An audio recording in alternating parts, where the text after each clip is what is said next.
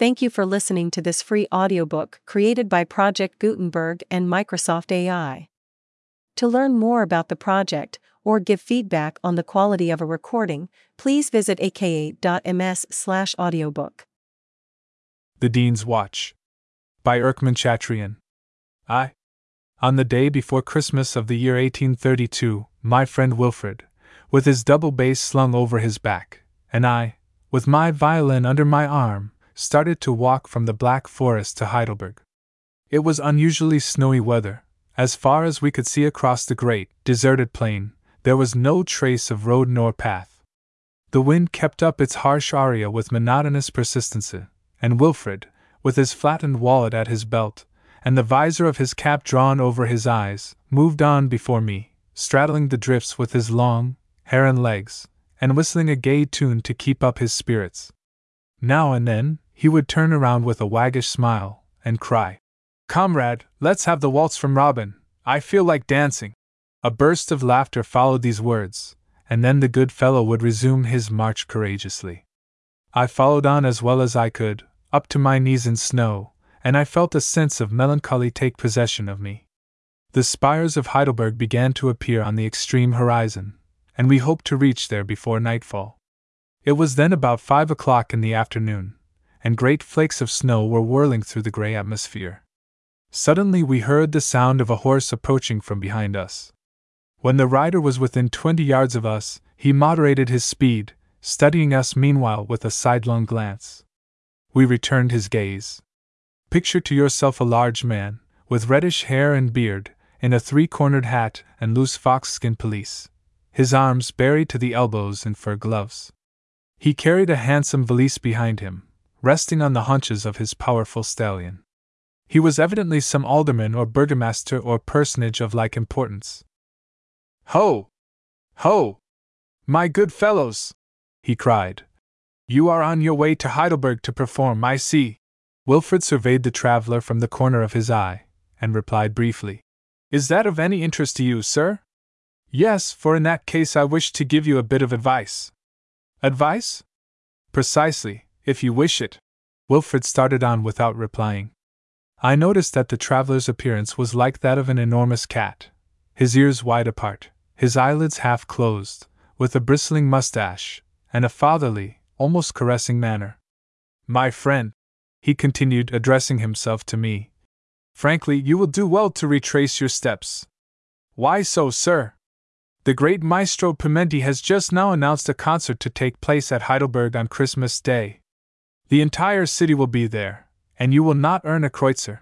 At this point, Wilfred turned around ill-humoredly.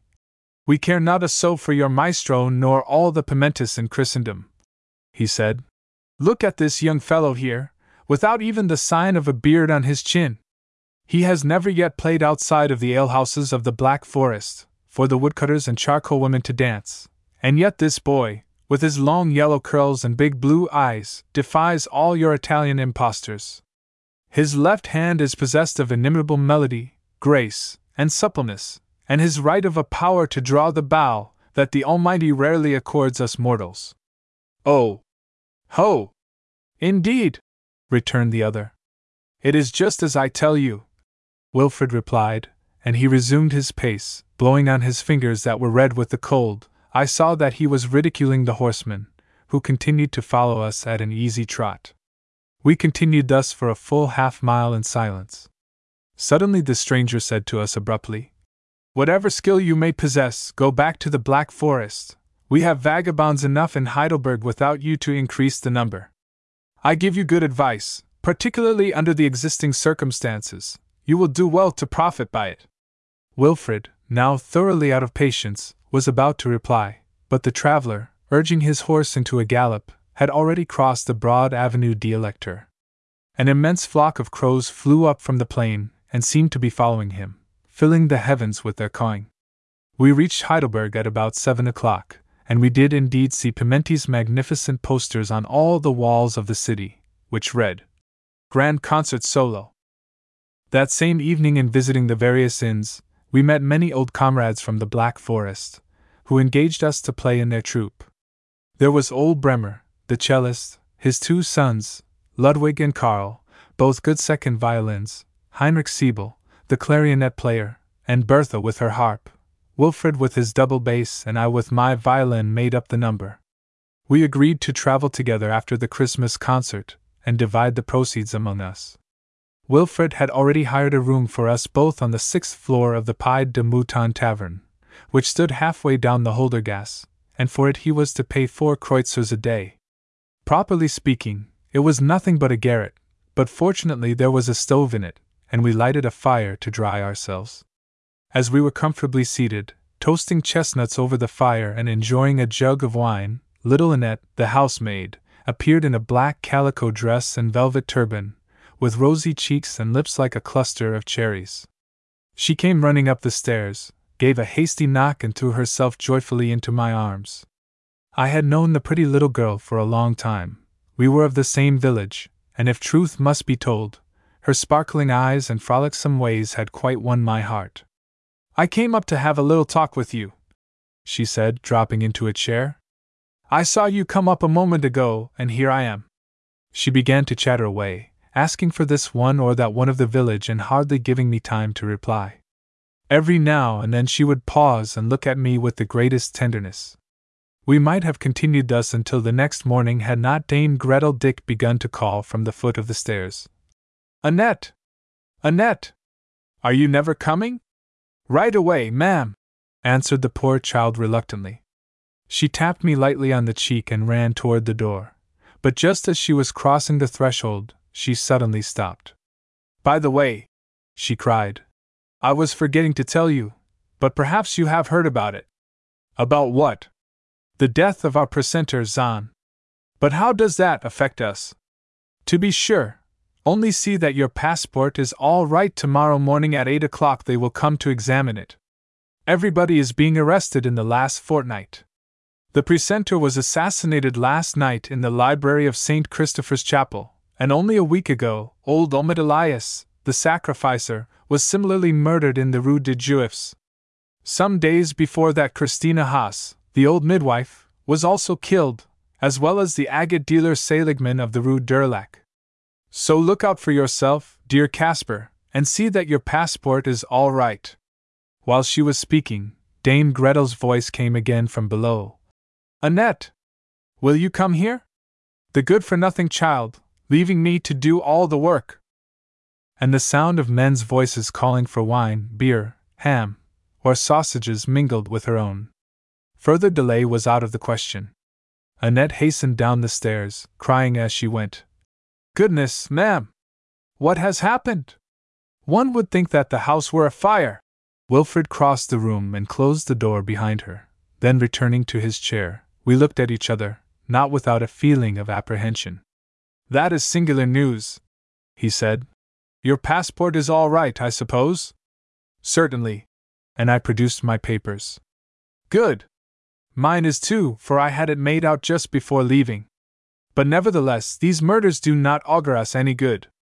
I am afraid we shall not be able to do much business here. Many of the families will be in mourning, and then, too, the bother and pettifogging of the authorities." "Pshaw!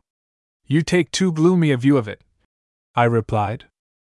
We continued to discuss these singular happenings until after midnight.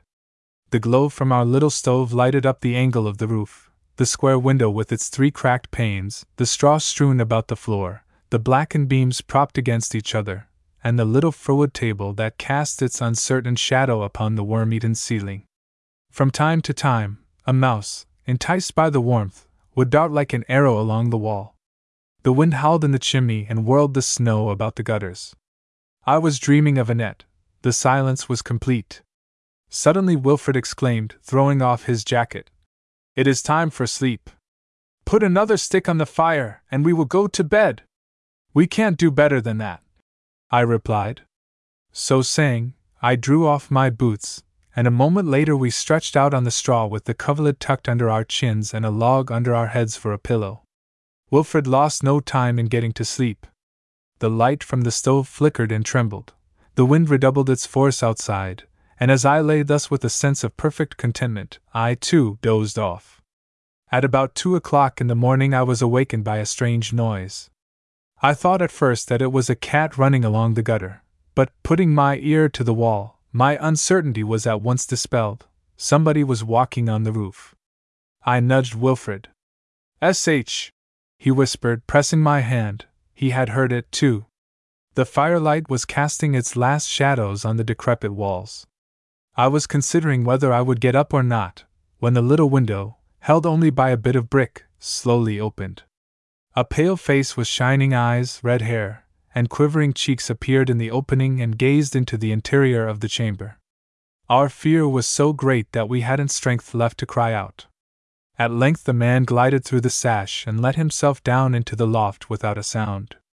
The man, short and thickset, the muscles of his face contracted like a tiger about to spring, was none other than the ingenuous person who had volunteered his advice on the road to Heidelberg.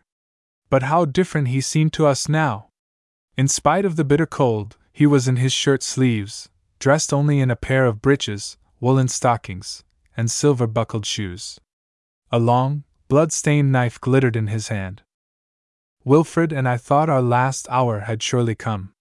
But he did not appear to see us in the oblique shadow of the loft, notwithstanding that the fire started up again in the cold draught from the open window. He squatted down on a chair and began to shiver in a strange manner. Suddenly he fixed his yellowish-green eyes upon me.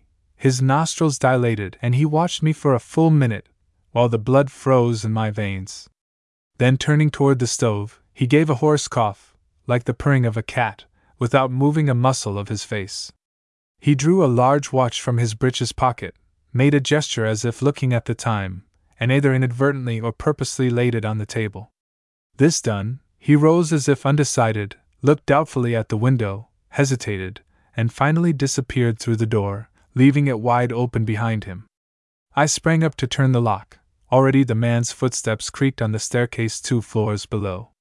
An irresistible curiosity asserted itself over my fear, and hearing a window open, which looked upon the court, I approached the sash of the little winding staircase on the same side of the house.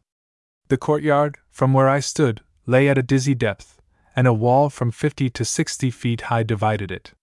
On the right of the wall was the yard of a pork butcher, on the left, the inn-yard of the Pied de Mouton. The top of this wall, which was overgrown with damp mosses and that sort of vegetation that thrives in dark places, extended in a straight line from the window, which the man had just opened, to the roof of a large, somber-looking dwelling, built in the rear of the Bergstrasse. I took all this in at a glance while the moon shone between the heavy, snow-laden clouds, and I shuddered as I saw the man flee along the wall, his head bent forward and the knife still in his hand, while the wind howled lugubriously around him.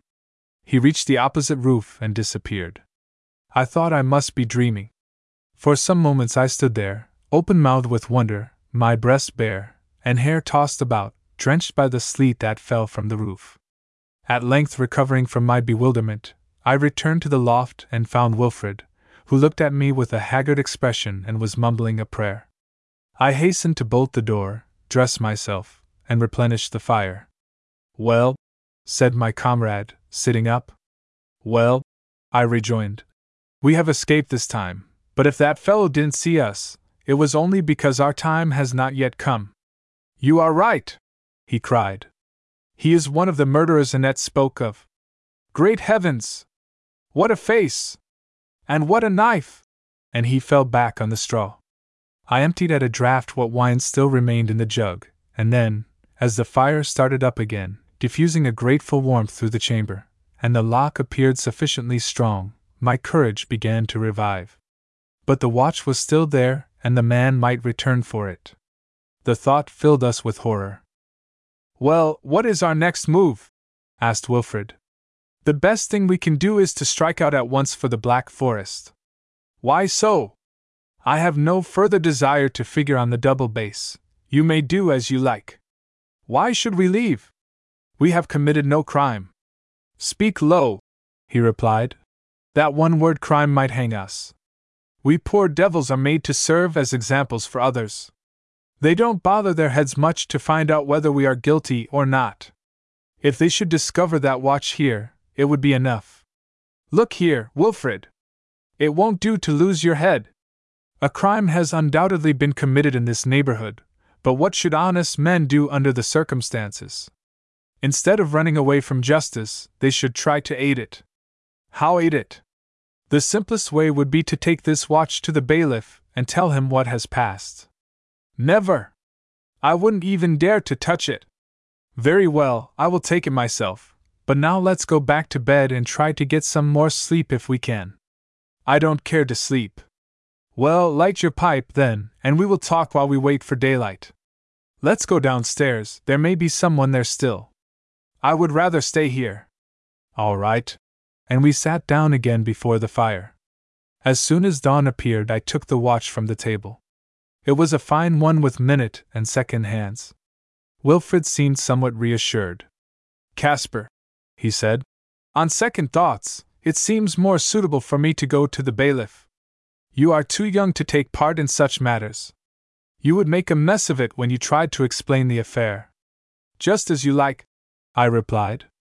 Yes, it would look odd for a man of my years to send a mere child in my place. Very good, I understand. He took the watch, but I believe that only his pride drove him to this resolution. He would have been ashamed to show less courage than I before his comrades. We went down from the loft in a thoughtful mood. As we crossed the alleyway that comes out on the Rue Saint Christopher, we heard the clicking of glasses. I recognized the voice of old Bremer and his sons, Ludwig and Karl. By Jove, said I, it wouldn't be a bad idea to take a glass before we start. I pushed open the door of the taproom as I spoke, and we found all our company gathered there, their instruments variously deposited about the room. We were received with shouts of satisfaction, and places were quickly made for us at the table. Ho! Good morning, comrades, said Bremer. More snow and wind. All the taverns are full of people, and every bottle that is open means a florin in our pockets. I saw little Annette looking as fresh and fair as a rose, and smiling fondly at me with her lips and eyes. This sight reanimated me. It was I who got the daintiest morsels, and whenever she approached to set a glass of wine at my elbow, she touched me caressingly on the shoulder, and I thought, with a beating heart, of the days when we used to go chestnutting together. But in spite of this, the pale face of our strange visitor of the night before recurred to me from time to time, and made me tremble. I looked at Wilfred. He, too, seemed thoughtful. 8 o'clock came and our party was about to start out, when the door was thrown open, and 3 big fellows, with lead-colored complexions, their eyes shining like rats, and their hats awry, appeared on the threshold, followed by several others of a like description. One of them, with a razor-back nose, and with a heavy club bound to his wrist, stepped forward, crying, "Your passports, gentlemen!" Each one hastened to comply with the request. Unfortunately, Wilfred, who stood near the stove, was seized with a sudden trembling. The officer's experienced eye detected his agitation, and as he paused in his reading to give him a questioning look, my comrade conceived the unlucky idea of slipping the watch into his boot. But before it had reached its destination, the official slapped his hand against the other's hip, and said jeeringly, "Something seems to trouble you here." To everybody's amazement, Wilfred was seized with a fainting spell and dropped upon a bench pale as death. Without further ceremony, Maddock, the chief of police, pulled up his trousers leg and drew out the watch with a burst of evil laughter. He had no sooner glanced at it, however, than he became sober, and turning to his men, he cried in a terrible voice, "Let no one leave the room! We have caught the whole band at last! Look! This is the watch of Dean Daniel van den Berg! Bring hither the handcuffs!" This order chilled us to the marrow. A tumult followed, and I, believing that we were lost, slid under a bench near the wall. As I was watching them chain the hands of poor old Bremer, and his sons, Karl and Ludwig, together with Heinrich and Wilfred, I felt Annette's little hand brush against my cheek, and she drew me gently toward her, slowly and quietly toward the open cellar door. I was unnoticed in the general confusion. I slipped within, the door closed behind me. It was but the matter of a second. Scarcely had I concealed myself, before I heard my poor comrades depart, then all became silent. I will leave you to imagine the nature of my reflections during an entire day, crouched down behind a wine cask with my legs gathered under me, and realizing that if a dog should enter the cellar, if the landlady should take the notion to come downstairs to fill a pitcher, if the cask should run out before night and were to be replaced. In short, if the slightest thing went amiss, it would be all up with me. All these thoughts and 1,000 others passed through my mind, and I fancied that I already saw my comrades being led to execution. Little Annette, no less anxious than myself, closed the door prudently each time that she came up from the cellar. At last I heard the old woman cry, "Leave the door open! Are you mad to lose half your time in shutting it?" After that the door remained ajar, and from my nook in the shadows I could see the tables gradually filling with new customers. Stories, discussions, and exclamations concerning the famous band of robbers reached my ears. "Oh, the rascals!" cried one. "Thank heaven they are caught! What a scourge they have been to Heidelberg! No one dared risk himself in the streets after 10 o'clock, and even business was beginning to suffer. But now things are changed, and in a fortnight it will all be forgotten." "Those musicians of the Black Forest are a lot of bandits," chimed in another. "They make their way into the houses under pretext of playing, and meanwhile they are examining the locks, bolts, chests, and windows, and some fine morning we hear that such a one has had his throat cut in his bed, that his wife has been murdered, his children strangled, and his house rifled from top to bottom. The wretches should be strung up without mercy. Then we might have some peace. The whole village will turn out to see them hanged," said Mother Gretel. "And as for me, it will be the happiest day of my life. Do you know, if it hadn't been for Dean Daniel's watch, no trace of them would have been found. Last night the watch disappeared, and this morning the Dean notified the police. An hour later, Maddock bagged them all. Ha! Ha! Ha!" The entire roomful burst out laughing, and I trembled with shame, indignation, and fear in turn. Meanwhile, the night drew on. Only a few loungers remained. The people of the inn, who had sat up the night before, were anxious to get to bed. I heard the landlady yawn and mutter, "Oh dear! How long before we can get some sleep?" Most of the tipplers comprehended the force of this remark and withdrew. Only one remained, sitting half asleep before his glass. The watchman, going his rounds, woke him up and he went off grumbling and staggering. "At last," I said to myself. "This is good luck. Mother Gretel has gone to bed and Annette will not be slow in getting me out." With this agreeable prospect in view, I had already stretched out my stiffened limbs, when Dame Gretel's voice reached my ear.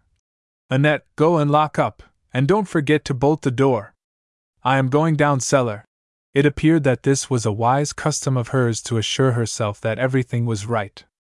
"But, madam," stammered the girl, "the cask isn't empty."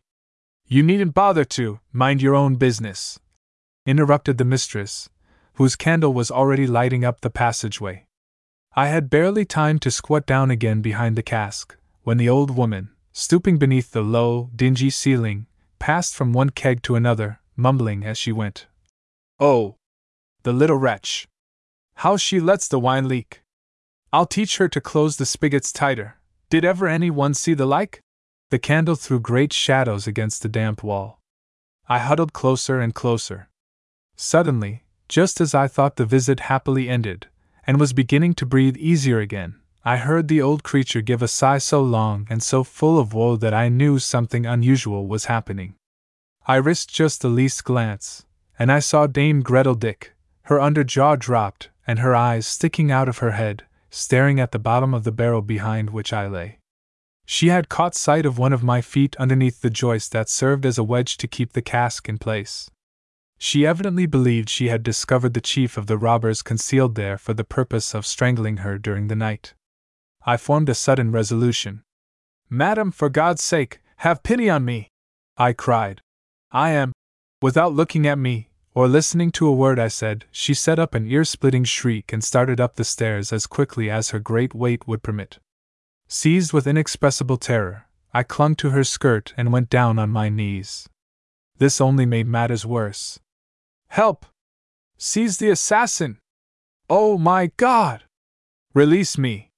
Take my money! Oh! Oh!" It was horrible. In vain did I cry, "Only look at me, my dear madam, I am not what you think me." She was beside herself with fear, She raved and screamed in such piercing tones that had we not been underground, the whole neighborhood would inevitably have been aroused. In this extremity, consulting only my rage, I overturned her, and gaining the door before her, I slammed it in her face, taking care to slip the bolt. During the struggle the candle had been extinguished, and Dame Gretel was left in the dark. Her cries grew fainter and fainter. I stared at Annette, giddy, and with hardly strength enough left to stand her agitation equaled mine. We neither of us seemed able to speak, and stood listening to the expiring cries of the mistress, which soon ceased altogether. The poor woman had fainted. "Oh, Caspar!" cried Annette, wringing her hands. "What is to be done? Fly! Fly! You may have been heard. Did you kill her? Kill her? I am so glad! But fly! I will open the door for you." She unbarred it, and I fled into the street, without stopping even to thank her. But I was so terrified, and there was not a moment to lose. The night was inky black, not a star in the sky, and the street lamps unlighted. The weather was abominable.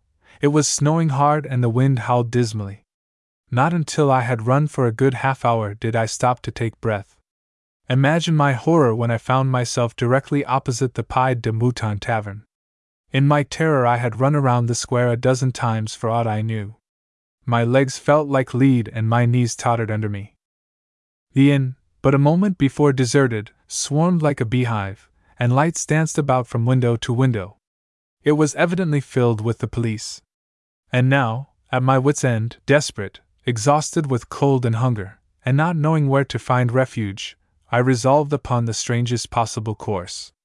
"By Jove," I said to myself, "as well be hanged as leave my bones on the road to the Black Forest." And I walked into the tavern with the intention of giving myself up to the officials. Besides the fellows with their cocked hats tilted rakishly over their ears, and the clubs fastened to their wrists, whom I had already seen in the morning, and who were now running here and there, and turning everything upside down, there was the bailiff, Zimmer, standing before one of the tables, dressed in black, with a grave air and penetrating glance, and near him the secretary Roth, with his red wig, imposing countenance, and large ears, flat as oyster shells. They paid no attention to my entrance, and this circumstance altered my resolution at once. I sat down in a corner of the room behind the big cast-iron stove, in company with 2 or 3 of the neighbors, who had run hither to see what was going on, and I ordered a pint of wine and a dish of sauerkraut. Annette came near betraying me. "Goodness!" she cried. "Is it possible?" But one exclamation, more or less, in such a babel of voices possessed but little significance. It passed unnoticed, and while I ate with a ravenous appetite, I listened to the examination to which Dame Gretel was subjected as she lay back in a large armchair, her hair falling down and her eyes bulged out with fright. "How old did the man appear to be?" asked the bailiff. "Between 40 and 50, sir. He was an enormous man with black side whiskers, or maybe brown, I don't exactly remember, with a long nose and green eyes." "Did he have any birthmark or scars?" "I don't remember any. He only had a big hammer and pistols." "Very good. And what did he say to you?" "He seized me by the throat, but fortunately I screamed so loud it frightened him, and I defended myself with my fingernails." "When anyone tries to murder you, you fight hard for your life, sir. Nothing is more natural or legitimate, madam. Take this down, Roth." The coolness of this good woman is remarkable. The rest of the deposition was in the same strain. They questioned Annette afterward, but she testified to having been so frightened that she could remember nothing. "That will do," said the bailiff. "If we need anything further, we will return tomorrow morning." Everybody withdrew, and I asked Dame Gretel for a room for the night. So great had been her fear that she had not the slightest recollection of having seen me before. "Annette," said she, "show the gentleman to the little room on the 3rd floor. I cannot stand on my legs. Oh, dear! What trials we have to bear in this world!" She began to weep. Annette, having lighted a candle, led me up to the little chamber, and when we found ourselves alone, she cried innocently, "Oh, Caspar, Caspar! Who would have believed that you were one of the band? I can never console myself for having loved a robber. What? You, too, believe us guilty, Annette? I exclaimed despairingly, dropping into a chair. That is the last straw on the camel's back. No! No! You cannot be. You are too much of a gentleman, dear Caspar. And you were so brave to come back.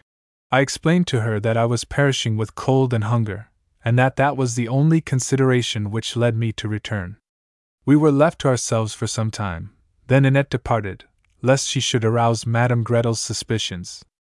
Left to myself, after having ascertained that the windows were not approached by any wall, and that the sashes were securely fastened, I thanked God that I had thus far been brought safely through the perils which surrounded me, and then going to bed, I was soon fast asleep. 2. I got up at about 8 o'clock the next morning. It was foggy and dark. As I drew aside the hangings of the bed, I noticed that the snow was drifted on a level with the windows. The sashes were all white. I began to reflect upon the sad condition of my companions. They must have suffered with the cold, particularly old Bremer and Bertha, and the idea filled me with sorrow. As I was reflecting thus, a strange noise arose outside. It drew near the inn, and I sprang anxiously to the window to see if some new dangers were threatening. They were bringing the famous band of robbers to confront Dame Gretel Dick, who was not yet sufficiently recovered from her fright to venture out of doors. My poor comrades came down the street between a double file of police, and followed by a crowd of street urchins, who screamed and yelled like savages. It seems to me that I can still see that terrible scene, poor Bremer chained between his sons, Ludwig and Karl, Wilfred behind them, and Bertha bringing up the rear and crying piteously, "In the name of heaven, my masters, have pity on a poor, innocent harpist! I kill? I steal? O God! Can it be?" She wrung her hands distractedly. The others proceeded with bowed heads, their hair falling over their faces. The crowd swarmed into the dark alleyway of the inn. The guards drove back the rabble, and the door was closed and barred. The eager crowd remained outside, standing ankle-deep in slush, with their noses flattened against the panes. A profound silence settled upon the house. Having by this time got into my clothes, I opened the door part way to listen, and see if it would be possible to escape from my unpleasant quarters. I heard the sound of voices and of people moving about on the lower floors, which convinced me that the passages were strongly guarded. My door opened on the landing, directly opposite the window through which the man had fled 2 nights before. I did not pay any attention to this circumstance at first, but as I stood there I suddenly noticed that the window was open, and that there was no snow on the sill. Approaching it, I saw fresh tracks along the wall. I shuddered. The man must have returned last night, perhaps visited the inn every night. It was a revelation to me, and at once the mystery began to clear up. Oh! If it were only true, I said to myself, that fortune had placed the murderer's fate in my hands, my unhappy fellows would be saved. And I followed with my eyes the footprints, which led with surprising distinctness to the opposite roof. At this moment some words fell on my ear. The door of the dining hall had just been opened to let in the fresh air, and I heard the following conversation. "Do you recall having taken part in the murder of Olmut Elias on the 20th of this month?" Some unintelligible words followed. "Close the door, Maddock," said the bailiff. "The woman is ill." I heard no more. As I stood with my head resting against the balusters, a sudden resolution seized me. "I can save my comrades!" I exclaimed. "God has pointed out to me the means, and if I fail to do my duty, their blood will be upon my head. My self-respect and peace of mind will be forever lost, and I shall consider myself the most cowardly of wretches." It took me some time, however, to summon up resolution enough. Then I went downstairs and entered the dining room. "Did you ever see this watch before?" the bailiff was saying to Dame Gretel. "Do your best to remember." Without waiting for her answer, I stepped forward and replied firmly. "That watch, bailiff? I have seen it before in the hands of the murderer himself. I recognize it perfectly, and if you will only listen to me, I will agree to deliver the man into your hands this very night." Perfect stillness followed my bold declaration. The officials stared at each other, dumbfounded. My comrades seemed to cheer up a bit.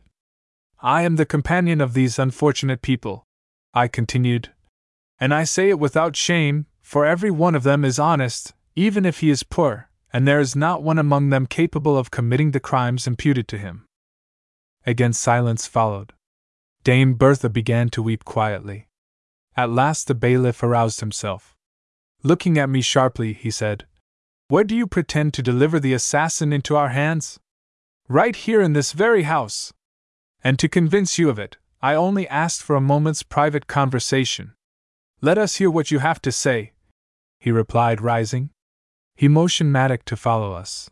The others remained. We left the room. I went hastily up the stairs, with the others at my heels. Pausing at the window on the third floor, I showed them the man's footprints in the snow. "Those are the murderer's tracks," I said. "He visits this house every night. Yesterday he came at 2 in the morning, last night he returned, and he will undoubtedly be back again this evening." The bailiff and Maddock examined the footprints without a word. "How do you know that these are the murderer's tracks?" asked the chief of police, doubtfully. Thereupon I told him of the man's appearance in our loft. I pointed out to them the little window above us through which I had watched him as he fled in the moonlight, and which Wilfred had not seen, as he remained in bed. I admitted that it was mere chance that had led me to the discovery of the tracks made the night before. "It is strange," muttered the bailiff.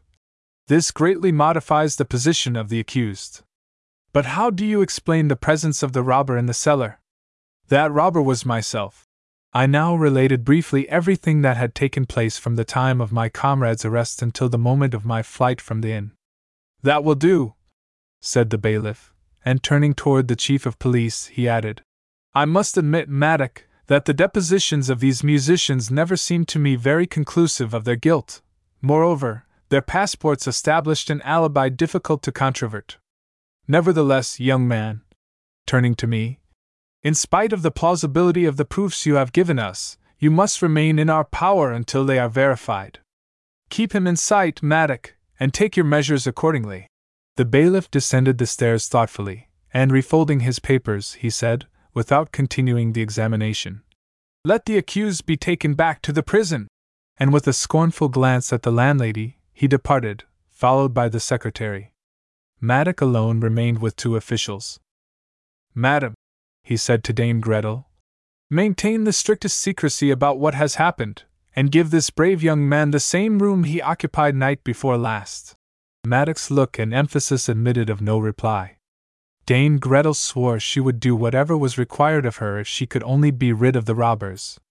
Maddock replied, "We shall stay here all day and tonight to protect you. Go about your work in peace, and begin by giving us some breakfast. My good fellow, you will give us the pleasure of dining with us?" My situation did not permit me to decline. I accepted accordingly, and we soon found ourselves seated before a leg of ham and a jug of Rhine wine. Other people arrived from time to time, and endeavored to elicit the confidence of Dame Gretel and Annette, but they maintained a discreet silence, for which they deserved no little credit.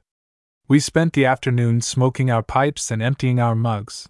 No one paid any attention to us. The chief of police, in spite of his sallow face, piercing glance, pale lips, and sharp nose, was excellent company after a bottle or 2. He told us some excellent stories, and at every word of his the other 2 burst out laughing. I remained gloomy and silent. "Come, young fellow," he said with a smile, "forget for a little the death of your respectable grandmother. Take a drop, and put your troublesome thoughts to flight." Others joined in the conversation, and the time passed in the midst of tobacco smoke, the clinking of glasses, and the ringing of mugs. But at 9 o'clock, after the watchman's visit, the expression of things changed. Maddock rose and said, "Well, my friends, let us proceed to business. Fasten the doors and shutters quietly. You, ladies, may go to bed." His 2 tattered followers looked more like robbers themselves than like props of law and order. Each drew a club with a knob of lead attached to one end, from his trousers leg, and Maddock tapped his breast pocket to make sure that his pistol was there. This done, he bid me lead them to the loft. We climbed the stairs. Having reached the little room, where thoughtful little Annette had taken care to light a fire, Maddock, cursing between his teeth, hastened to throw water on the coals. Then, motioning to the pile of straw, he said to me, "You may go to sleep if you like." He sat down, together with his two acolytes, at the end of the room close to the wall, and they put out the light. I lay down on the straw, breathing a prayer to the Almighty to send hither the assassin. After midnight the silence became so profound that you would never have suspected 3 men were there with wide open eyes, on the alert for the slightest sound. The hours wore slowly away. I could not sleep. 1,000 terrible ideas teemed in my brain. 1 o'clock, 2 o'clock, 3 o'clock struck, and nothing appeared. At 3 o'clock one of the officials stirred slightly. I thought the man had come at last. But again all was still.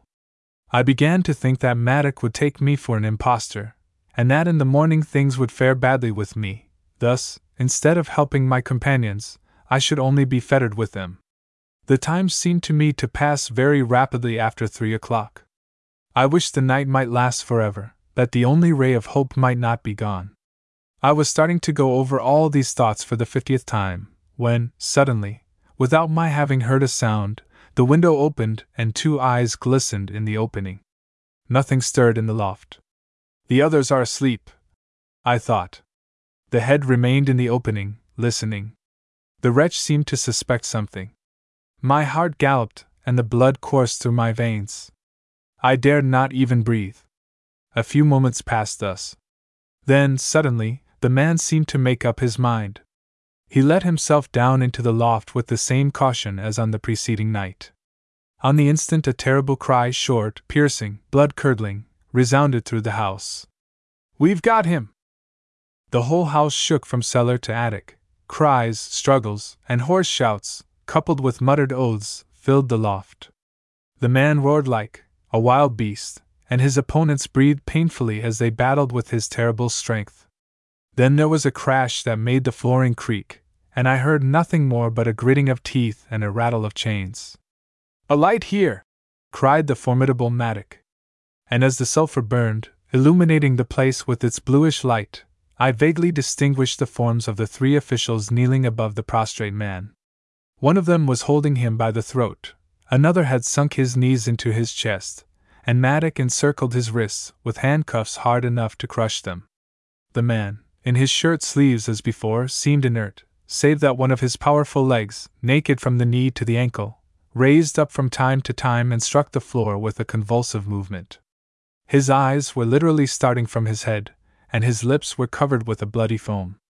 Scarcely had I lighted the taper when the officials exclaimed, thunderstruck, "Ardeen!" All 3 got up and stood staring at each other, white with astonishment. The bloodshot eyes of the murderer turned on Maddock. He tried to speak, and after a moment I heard him murmur, "What a terrible dream! My God, what a terrible dream!" Then he sighed and became motionless. I approached to take a look at him. It was indeed the man who had given us advice on the road to Heidelberg. Perhaps he had had a presentiment that we would be the means of his destruction, for people do sometimes have these terrible forebodings. As he did not stir, and a tiny stream of blood flowed on the dusty floor, Maddock, rousing himself from his stupor, bent over him and tore away his shirt. We then saw that he had stabbed himself to the heart with his great knife. "Ho! Ho!" cried Maddock, with a sinister smile. "Ardeen has cheated the gallows.